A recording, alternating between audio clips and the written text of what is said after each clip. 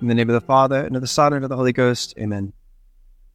My dear faithful, St. Peter in today's epistle invites us to examine our attitude toward the world. Is our attitude really different from that of the heathens and the worldlings? Do we live here in the same manner that they do, with the same attitude? It's not enough that our attitude be different in a small way or superficial way. It must be radically different because our goal is entirely different. St. Peter says we must live here like strangers and pilgrims, as people who do not belong. Catholics should not live on earth at all in the same way as heathens or Muslims or even Protestants. The spirit of true Christianity, Catholicism, is not just a modified or a purer version of the spirit of the world. As we say, it's radically different from the root up. Non-Catholics live for the joys and the successes and the rewards of this world.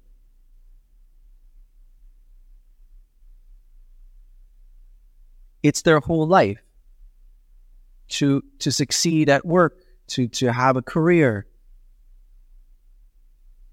to be accepted by their fellow men. Not so for us. Where our treasure is, there also is our heart. Our treasure must be in heaven. Therefore, we live here as strangers and pilgrims. I want to talk to you, especially today, about our attitude toward time, toward the use of time. For the pagans, their time is their own. They answer for their use of time only to themselves. They set goals for themselves of how they want to be, what they want to accomplish. And as long as they've accomplished that, they feel free to use their time however they wish.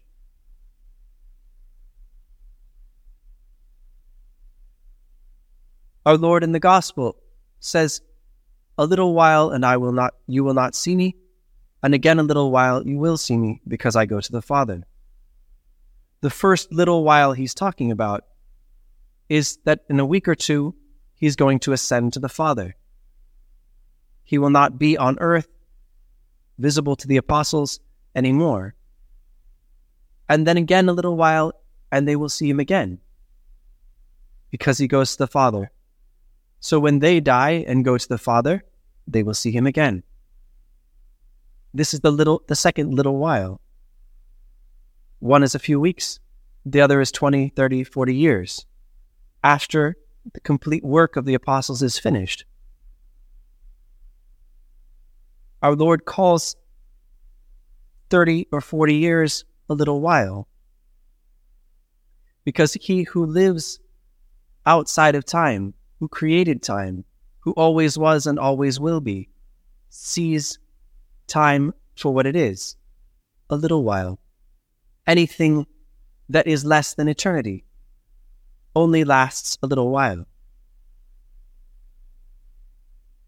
But we could also ask the apostles, looking back from after being in heaven for centuries upon centuries, how long was it from when our Lord ascended into heaven until when you died?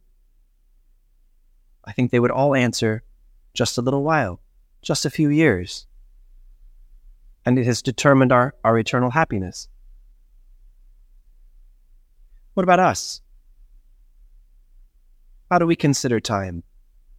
Is it just a little while between now and when we will be called to the judgment seat? How much time do we have left before our death? Plenty of time? Or just a little while? To judge by our actions, I would say we're not convinced, and I include myself, that time is one of the most precious gifts God has given us, and that there's not much of it. We're very punctual and diligent when it comes to clocking in at work or getting our studies done, doing our homework, showing up at school or at mass, and that's very good. But after we've done our duty, after we've clocked out of work, after we've finished our homework, we consider our time our own.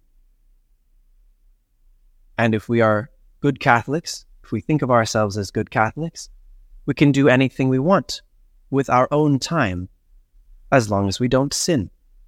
Right? Wrong.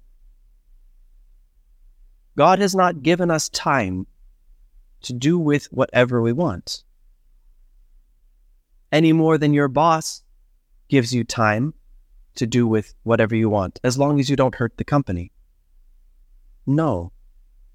Your teacher does not give you an hour and a half for your exam, which you can do with whatever you want, as long as you don't tear up the exam paper or hurt your fellow students.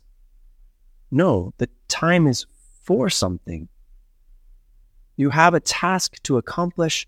That's why you're given time. That's why you have 8 hours at work. Many people are paid by the hour. They're given time to do something. It's no different with God. It's no different with our spiritual life. We have a task to do. That's what God has given us time for. Yeah, of course, it's worse if we use the time badly, if we use it to sin. But if we only use it for nothing, we still sin.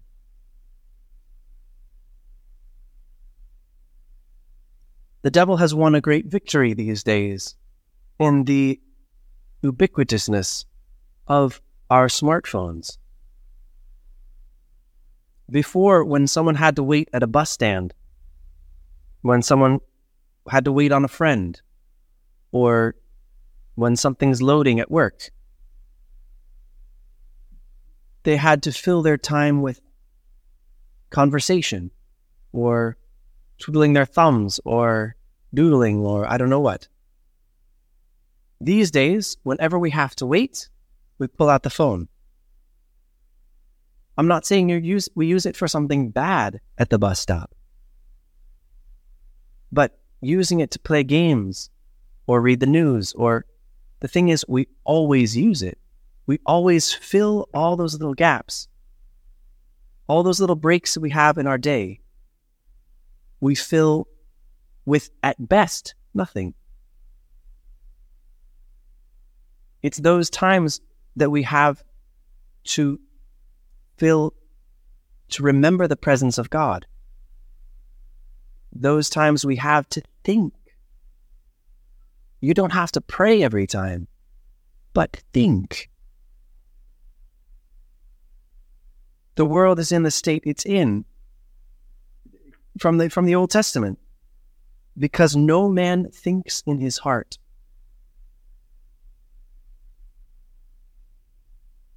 The devil wins a great victory if he has produced a society where no one stops to think, no one considers anything deeply, because we fill all of our leisure time with nothing.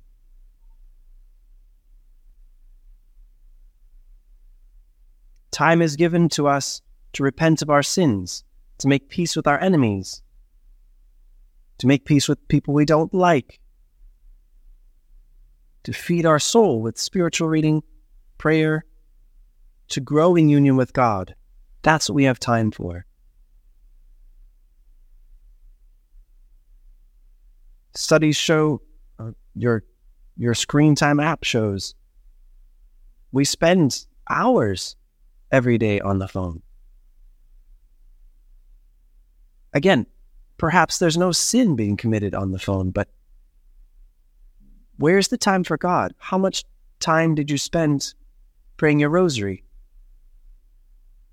doing spiritual reading, scripture reading, doing your meditation? Time you don't spend on work or School is not your own time. It's for something. St. Bernardine of Siena says nothing is more precious than time, because it's with time that we purchase heaven. With time, we gain God himself, if we use it well. If we correspond to the grace God gives us in this moment, we can become saints. The past is gone. The future we don't have. Just this moment is the time to become saint. Our Lord warned us we have to appreciate and use our time well while we have it, lest we be caught with the work of our sanctity barely started when we are called to the next world. Walk while you have the light, let the darkness overtake you not. In the name of the Father, and of the Son, and of the Holy Ghost. Amen.